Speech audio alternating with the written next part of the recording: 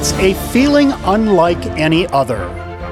Soaring into the sky, with wind under their wings, floating ever so gently in the air before sticking it to the landing hill. Ski jumping is indeed a magical sport. Welcome to Ticket to Fly, the USA Nordic podcast, bringing you news and features from the world of ski jumping and Nordic combined.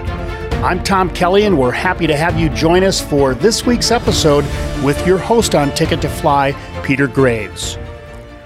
The USA has a long and storied history in ski jumping, dating all the way back to Olympic medalist Anders Haugen in 1924. Over the past decades, the USA has been a pioneer in women's ski jumping, and one of the history makers in the sport was Sarah Hendrickson. Today, Ticket to Fly host Peter Graves talks with Sarah Hendrickson in an exclusive interview for Ticket to Fly.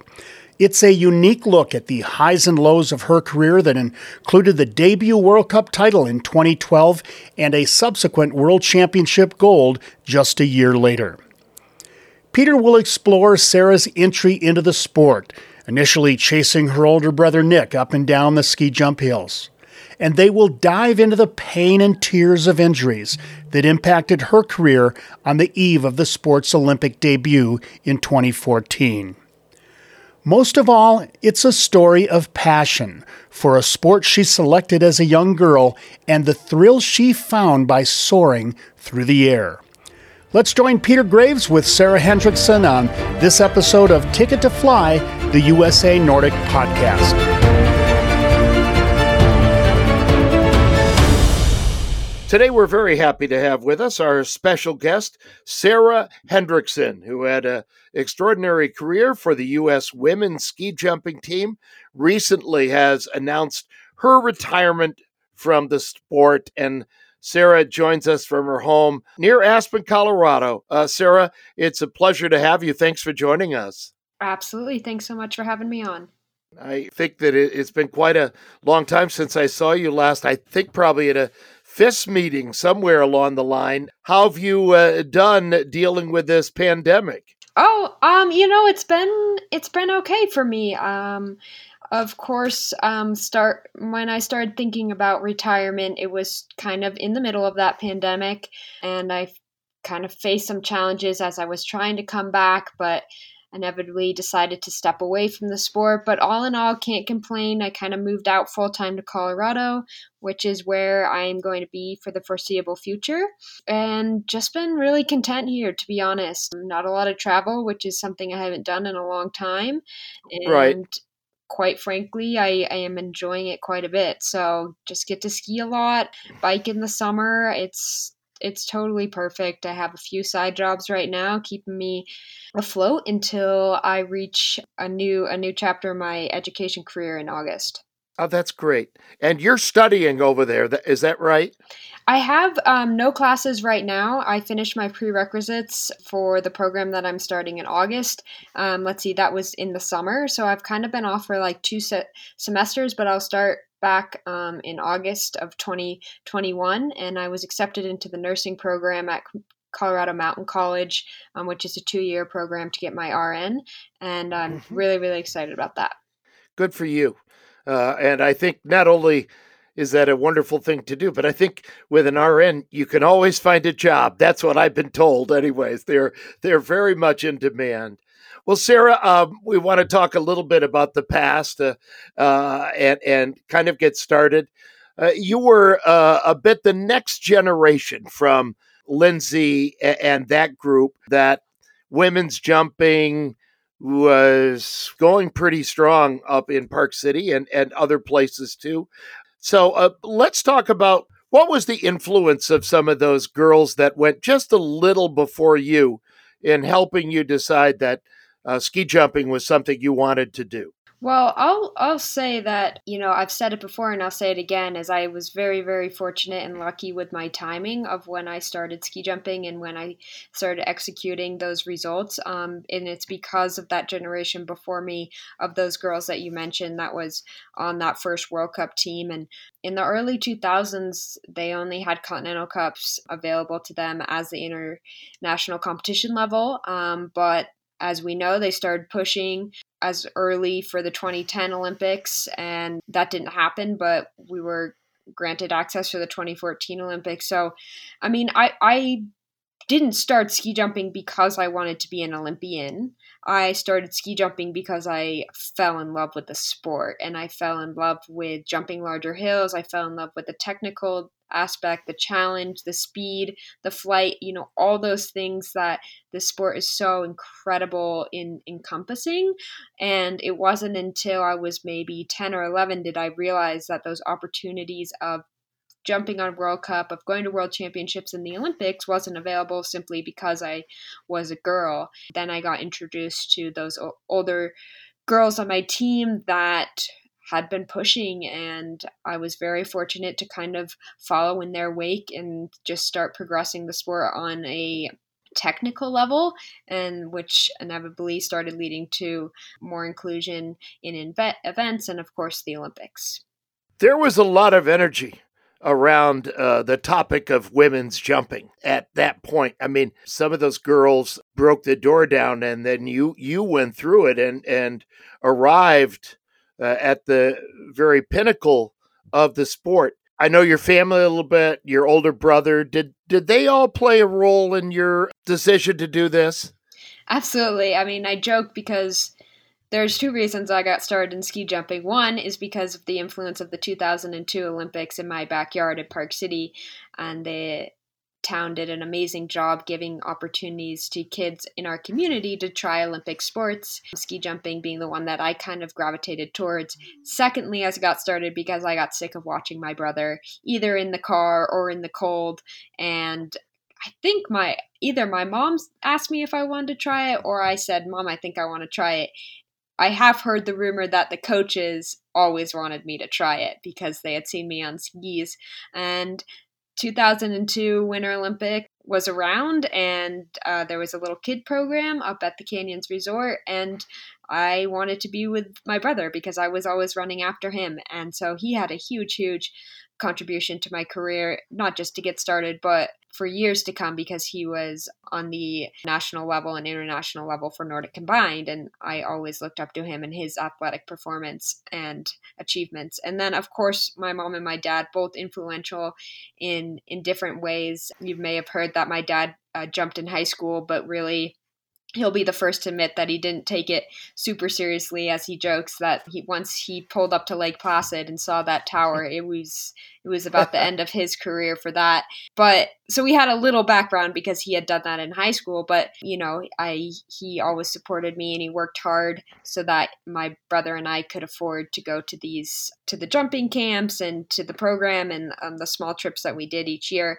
And then, of course, my mom, which anybody that knows me as my mom is my rock, and her athletic genes that come from her side of the family is absolutely phenomenal. She was a long distance runner for a long time and never want to shy away from a challenge. And I inherited that stubbornness and determination and grit to pursue anything that I wanted to. And I think that is a lot to say because, I didn't just have to work hard on the athletic side, but because we were not included for so long, you kind of had to have a separate set of determination to keep going in a sport that, quote unquote, didn't really have a future at the time. Yeah. And it's really interesting because you were kind of at the epicenter of a lot of there was legal action, of course, against Van Ack and maybe the IOC. Finally, we got it into the Olympic Games, but and I saw actually the really wonderful film that was made on you guys is really powerful. I actually quite cried when I watched that thing because it was so moving to see all the things that you guys went through to get in the Olympic Games. It was that powerful. And while we are in the Olympic program now and the World Championships, it didn't really come easy, did it, Sarah? No, and I want to be clear that I wasn't up in Vancouver at the time when Jessica and Lindsay were at that court case. They and a bunch of Canadian girls and Norwegian and German girls were on that forefront on that legal side in 2009. I kind of slipped in after them for that, after they had done that legal course. I think I'm doing my time now in terms of progressing the sport because, as you might mention in a little bit, we're still very unequal in the world of women's ski jumping, and we still only have one event in the Olympics. So yes, we are in. That's great, but I'm working on way more progressive movements in terms of prize money, in terms of number of events, etc., etc. So I'm putting in my time now where I got a little bit off easy at the beginning. Yeah, and I should also add, and correct me if I'm wrong, Sarah, you're still on the FIS committee for jumping, right? Yes, I am on the athlete commission for women's ski jumping. This will be my 4th or 5th year, and there was supposed to be a re-election this year, but due to the pandemic, they've pushed it back to next year, so I'm at least on for another year, which is a lot of work to be politically involved on that end. And, now, not that I didn't appreciate what the girls were doing in front of me for Vancouver and stuff like that, but I really appreciate it now, I guess, because I'm in those meetings and I'm putting in proposals and et cetera, et cetera. It's quite overwhelming, and as we all know, it's all volunteer basis. So I'm happy to do it, but it's a lot of work. So Lindsay goes on to win the World Championships, and I believe maybe your first at least big international debut was Continental Cup in February of 2009. What do you recall about that event because you won? I had competed in 2008, I believe, was my first World Juniors. So then that following year, was the second World Juniors and some Continental Cups. And I ended up winning that Continental Cup, which was a total crazy event. It was like a one round, like kind of a weather crapshoot, but I guess regardless, a win is a win. So that was amazing. But yeah, those years before we had World Cup it was craziness. We competed in Continental Cups in the weirdest places in the world and staying at hostels and stuff like that. But again, it's those little memories that you remember. Yeah, and you were pretty young then. I mean, I don't know. You were 12 or 13 or 14 in that range somewhere, I believe. 14 was the first time. Yeah, 13 and 14 was the first time I traveled internationally. I don't know how my mom let me do that, but I did. And then you, as part of this progression, you debut World Cup with a win in Oslo 2011, where you had a come-from-behind win against Sarah Takanashi. Obviously, that was another stepping stone to your growth as a jumper.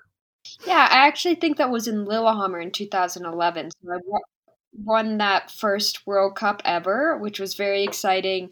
And again, I remember jumping well, but I didn't have any expectations, and I was just enjoying the sport. I was enjoying my team.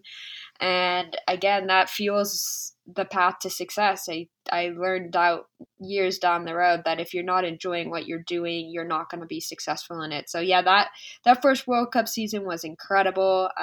Ended up winning 9 out of 13 events and the World Cup overall, which is just crazy. But like you said, it just started fueling me for my desire to be the best in the world. And then, of course, with my eyes set on future World Championships and the Olympics in 2014. Yeah, and that was the first year, I think, that the Women's World Cup for jumping started. On this debut, you won the Crystal Globe that year as well. So it had been an extraordinary season for you. And I wanted to ask you a little about Sarah Takanashi. You are certainly rivals, but I always heard you got along with her quite fine. It was really a rivalry on the hill. What was that like? Sarah Takanashi is one incredible little powerhouse. Yeah. And it was absolutely all kind of the media hype and the Sarah versus Sarah story that people loved. I mean, we were always cordial. And I think with ski jumping, it's a non-contact sport. So I always competed against myself because I wanted to have the best jumps that I could have that day. And if I executed, then I was at the level where I would probably win that day. But it was we were jumping neck and neck for those first couple of years on World Cup, and it was such a pleasure. Like, she is an incredible athlete. She's had over 100 podiums now in the ski jumping world, and just this iconic face for women's ski jumping. And I couldn't have had a better experience with competing against each other during those years. Yeah, and she's still competing, which is all the more extraordinary, you know? All right, so World Championships come to Val di Fiemme 2013. It's also World Championships where Johnny Spillane, who we talked to on our last show, won a gold medal there. This was to be a pretty big event for you as well. Yeah, it's one of my fondest memories. Winning a one-day event, so a World Championships or an Olympic medal, everything has to come together on that day. I mean, you can't have a stomach bug, you can have equipment problems, coaches problems, weather, luck, and so I say I'm very proud of that day because I was so mentally strong and able to execute my best jumps at a really high level. And that obviously came to a win. More so, it's the support that I had from my team at that time. You'll see pictures of them running out to hug me, and I was put on their shoulders. And, that team of 5 where we won the Nations Cup for 2 years in a row, I won't deny that we had our challenges. All 5 of us were very, very different people, but we worked through those and we were able to push each other to the highest level in the world. And again, it's an individual competition. So you compete for the same nation, but at the end of the day, everyone's, a competitor of one another at the top of the hill. And it's genuinely hard to kind of sit at the bottom of the hill while your friend or teammate is jumping a lot better than you and run out and give them a hug and be excited for them. And that's exactly what all of them did. And that still, brings like a smile to my face just knowing that I had a team behind me through that whole thing. And again, it's my favorite and most proud moment in my ski jumping career. As well it should. And it was very exciting. We saw the Olympics in Sochi on the horizon, and then please forgive me, but I have to ask you this as a journalist, and July 2013. And I do remember hearing about it that day. I don't think it's a subject you've talked a great deal about, and I can understand if that's the case why. But tell me a little bit about Oberstdorf, because looking back, it seems this injury, this fall, had an enormous impact on your career. Definitely. It was actually the end of August 22nd. So I had less than 6 months until Sochi, and we were training in Oberstdorf, Germany, and I really love jumping large hills, and so we had been jumping on the large hill and just having a blast, jumping super well. And we know it's a little bit of a dangerous sport, and I ended up having too much speed and out jumped the hill in Oberstdorf and ended up destroying my right knee, my ACL, my MCL, meniscus, everything was totally destroyed. And it was really hard, and it is kind of a bummer because I never got back to winning after that. And I wouldn't change my path, I guess, but it is hard to kind of swallow that pill and say like the what ifs of those scenarios. But I ended up rehabbing really quickly in 5 months to be named to the Sochi team. But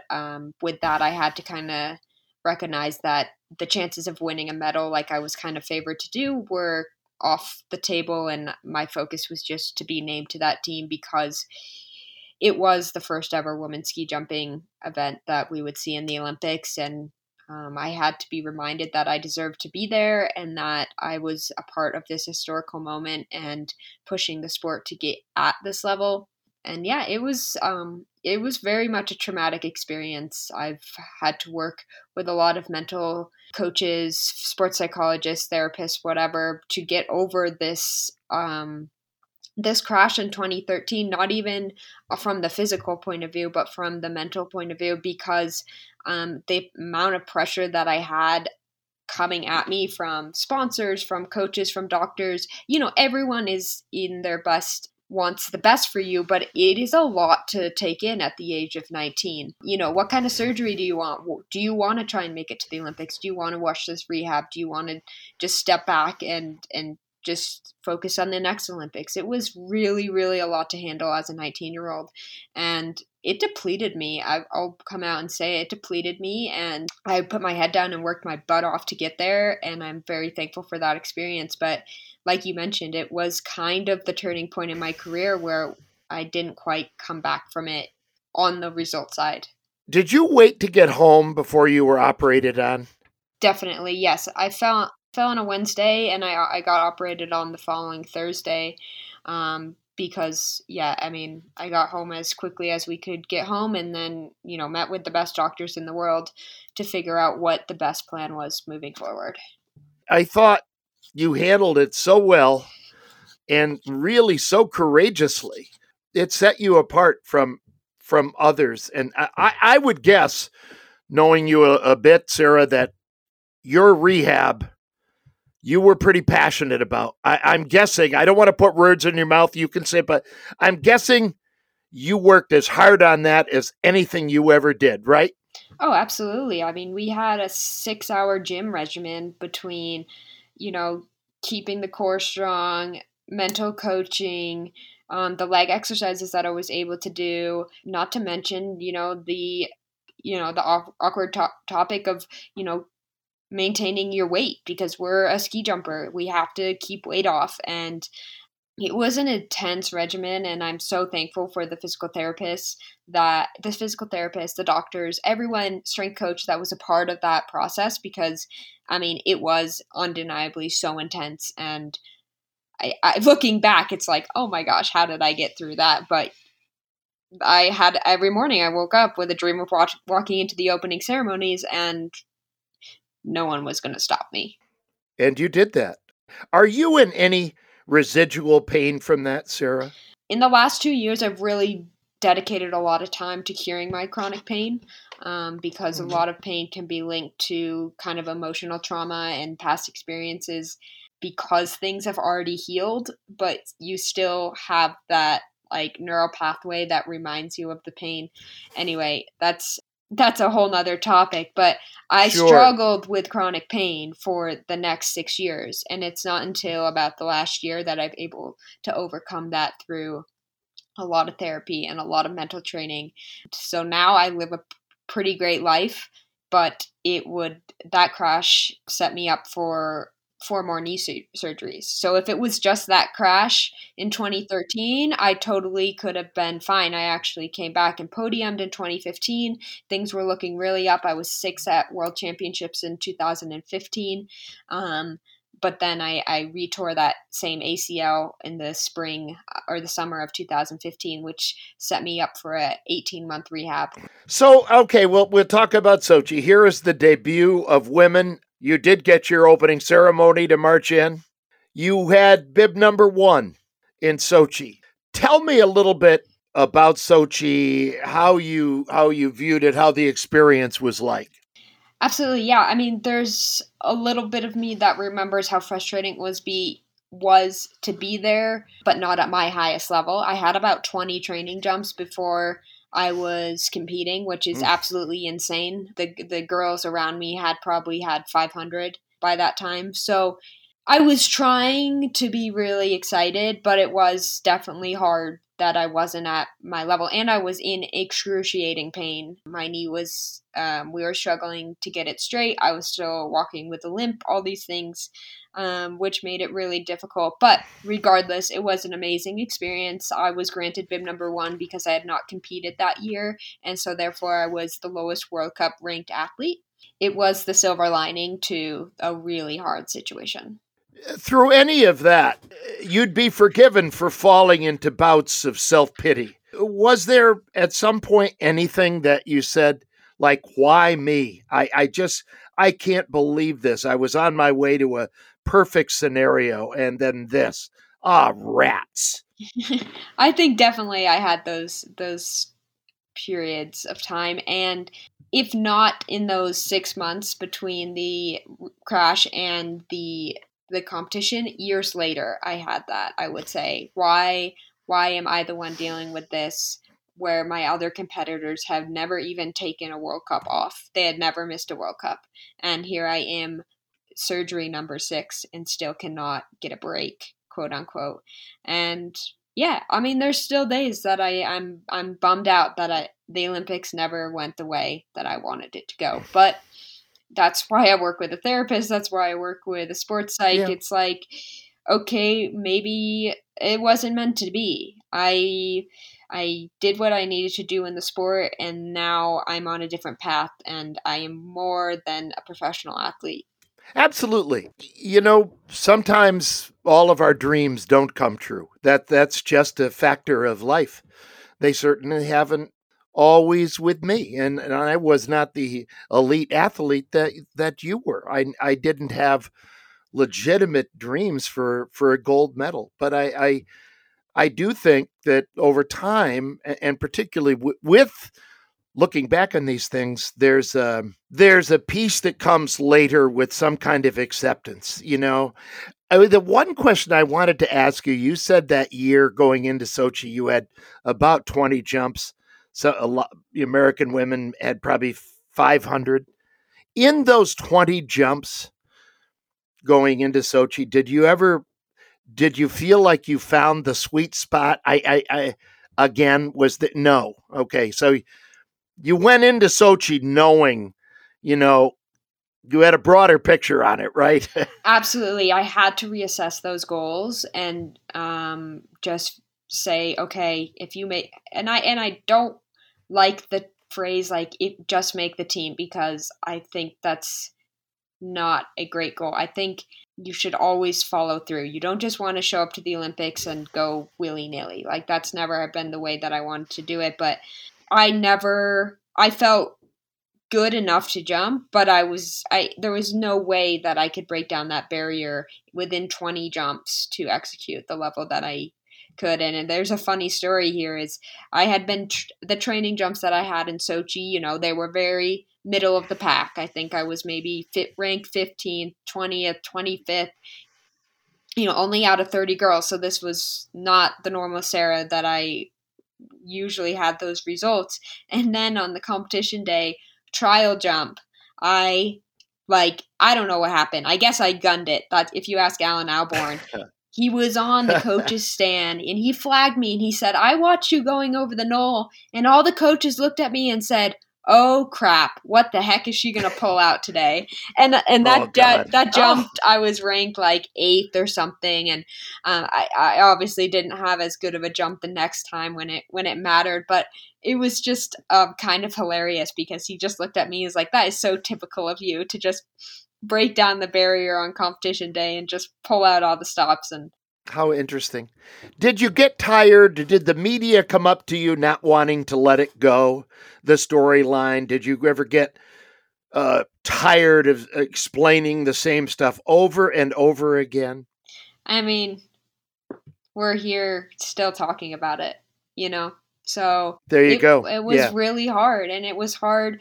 It's hard even sometimes walking around Park City and people genuinely care, like, how is your knee? But that's something that's fed into my chronic pain, because guess what? When people only ask you about your knee, guess what you're thinking about? Your knee pain. Of course. So your knee pain's going to be there. So every time someone asks, it triggers like, "Oh, how is my knee? Oh, it kind of hurts today." Or people would say something like, "Oh, you look like you're limping. Is your knee okay?"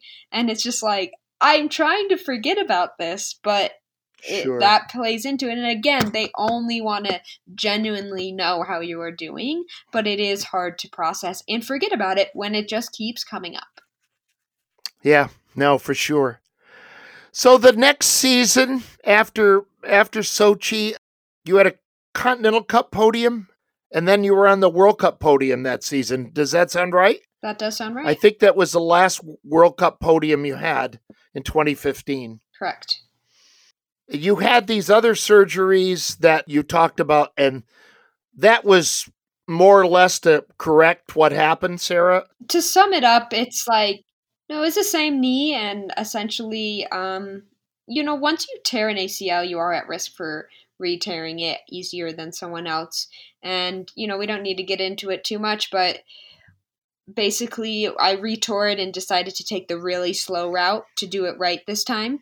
And that's why I took so much time off the hill. And so I toured, that was 2015 in June. And then I ended up jumping again in like October of 2016. And those surgeries were based on, you say, trying to do it right, give yourself plenty of time, with the idea that you were going to come back, right? Absolutely. There was never a thought in my head that I was going to retire after that. I knew I had rushed that first one. And so it was kind of like, maybe in the back of my head, I knew something was going to tear again or something. I don't know. But I was never like, oh, this might be a retiring. It was like, nope, we're going to do this one more time and we're going to do it right. And it's going to be perfectly fine. And it has been. And so there's quite a bit of time between then and now. You obviously, you tell me, how did you reach the decision to retire, which you basically became publicly announced within the last few weeks, I think? Yeah, so after that super long rehab and then starting to jump again in 2016, there was a lot of loss, I felt. We had lost my coach, my Italian coach, prior to the 2014 Olympics, which was really hard on me. And the new coach that we had was not someone I meshed really well with. Of course, I still had Alan Alborn at home, which was fantastic. And I mean, he was my rock through the ups and the downs, no matter what. But, when I went over to Europe, he was staying home with his family. And so I had to deal with these new European coaches that were fine, but it didn't fill my soul, I guess, as the way it did before. And then I also lost a lot of teammates. A lot of teammates had decided to retire, and we were no longer that powerhouse that we had been. We had some young up-and-comers, and there was it was trying to get on the right way, but it wasn't the same. And my jumping wasn't the same. My knee wasn't the same. I still loved the actual jumping part, but there was a lot of details and things that was a struggle for me. And so then, fast forward to Abby, Nita, and I going to the 2018 Olympics. That was a super hard year. It was really challenging to qualify for the 2018 Olympics. I obviously won Olympic trials, which gave me that first Olympic spot, and the other two qualified because of their World Cup spots. And so, the 2018 Olympics was different because I had no attention on me. I was total middle of the pack. I hadn't had good World Cup competitions at all. Things were not clicking. I felt like I was in pain all the time. It wasn't fulfilling in the way that it used to be fulfilling.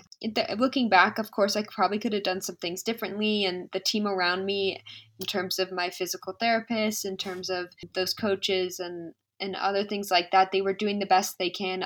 I don't know how I would have changed it, but it just wasn't the same. So, 2018 was great. It was, I had okay jumps, competed in Korea, and that was kind of that. And then, fast forward to the end of the season 2018, I just realized that I needed to take a break from the sport. I needed to step back and reconnect with the passion, and I decided to move to Colorado to pursue more education and just kind of fall back in love with fall back in love with definitely skiing, not even on the ski jumping level, just alpine skiing, fall back in love with winter, fall back in love with exercising for myself. And that's exactly what happened in this spring, summer of 2018 into 2019. And then in 2019, I decided I do want to keep going. So I announced that I was going to start training again. I had full support from USA Nordic, which was amazing. And then I had another injury in July of 2019 and blew out my back. Ended up having to have surgery in December of 2019 to fix a severely herniated disc that we think I had been dealing with for a long time, but I was completely unfunctional without getting it fixed. And not to just keep going, but to keep going, I guess, is I got back to about 75% training level, training volume, with full intention that I would keep going. And once I met the 75%, it wasn't there. I still had pain, and it just didn't feel like it was the right path for me. And that's that was last summer, middle of the pandemic. I was just kind of like, I don't think this is the right path for me. So I've held it inside for quite a few months now that I've been retired. I've reached out to quite a few people before my social media retirement post. So many people I've known before, but it kind of just came to fruition a couple of weeks ago that it was the end. Yeah, I'm sure it wasn't easy, but I love your comment about learning to fall in love with skiing again. I mean, because so oftentimes everybody works so hard and they're so focused on results or high performance. You forget to see the wind in your face or the snow falling on your parka and all of those things, Sarah.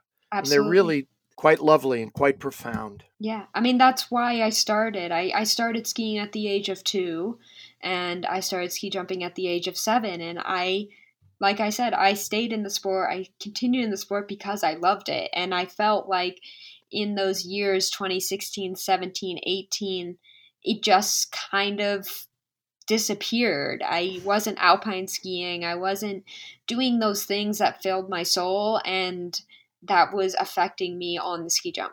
And it was so it was time to step back and recognize, okay, what are our priorities in life? Not just as an athlete, but in life to keep you happy. Yeah, those are good things. And let's talk about now the Sarah of right now and what you regarding jumping. What might be the future for you? Like, will you work with the Fly Girls program? Do you hope to be a kind of mentor, which doesn't require a big job description or anything like that? How do you hold the future with your relationship with jumping?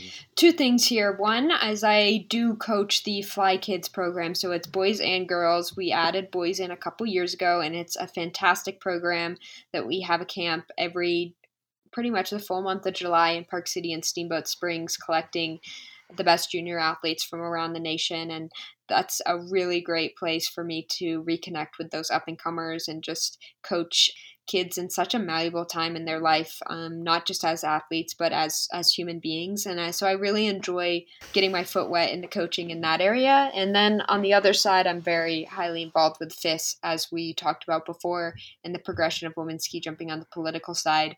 And that is something that I will remain heavily involved with until we are quote unquote equal, which is going to be a long, long time. So yeah, both of those things keep me very connected to the community, which is really important for me and something that I never want to be too far from. Yeah, well, that's wonderful. What would you tell a young girl, a young ski jumper of either gender? What would you tell them about the sport? What is the distillation of some of the things you've learned that you would mention? Because you've seen it all.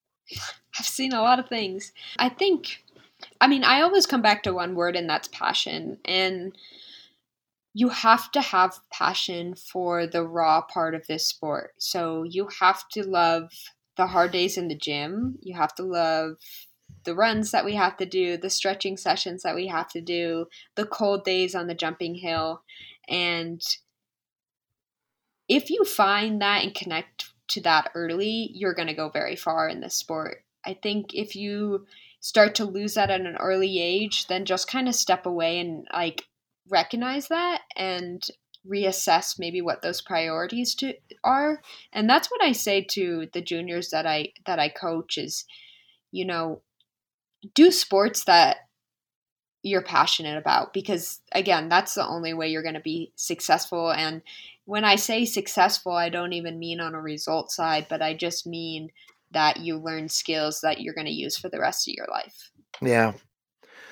Well, Sarah, I really want to thank you for talking. It's delightful, insightful for people to get a little bit inside of your life. I mean, our viewership, our listenership is people that, it's a niche market. They're people that really are interested and know some aspects of your story. But I mean, you're delightful. And I think that you're in every way you interpret the word, you're a huge winner.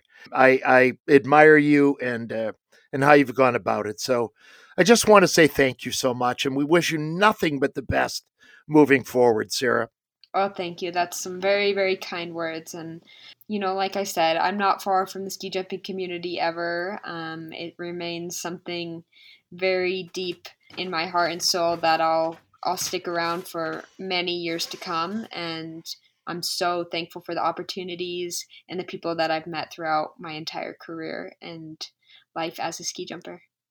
All right. Sarah Hendrickson, thank you so very much for joining us. I'm Peter Graves. Please check out our podcasts on any of the variety of platforms. We'd love to hear from you. Tell us what you think. Thanks for joining us. This is Ticket to Fly. We hope you've enjoyed the debut season of Ticket to Fly, the USA Nordic podcast.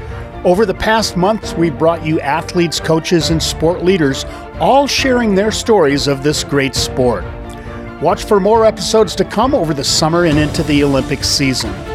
If you enjoyed this episode of Ticket to Fly, please help by hitting the like button and leaving a review. You can also subscribe on your favorite podcast platform, and that way you'll be sure to get every episode of Ticket to Fly delivered directly to you. Stay tuned for more episodes to come. For your host, Peter Graves, I'm Tom Kelly. Thanks for joining us on USA Nordic's Ticket to Fly.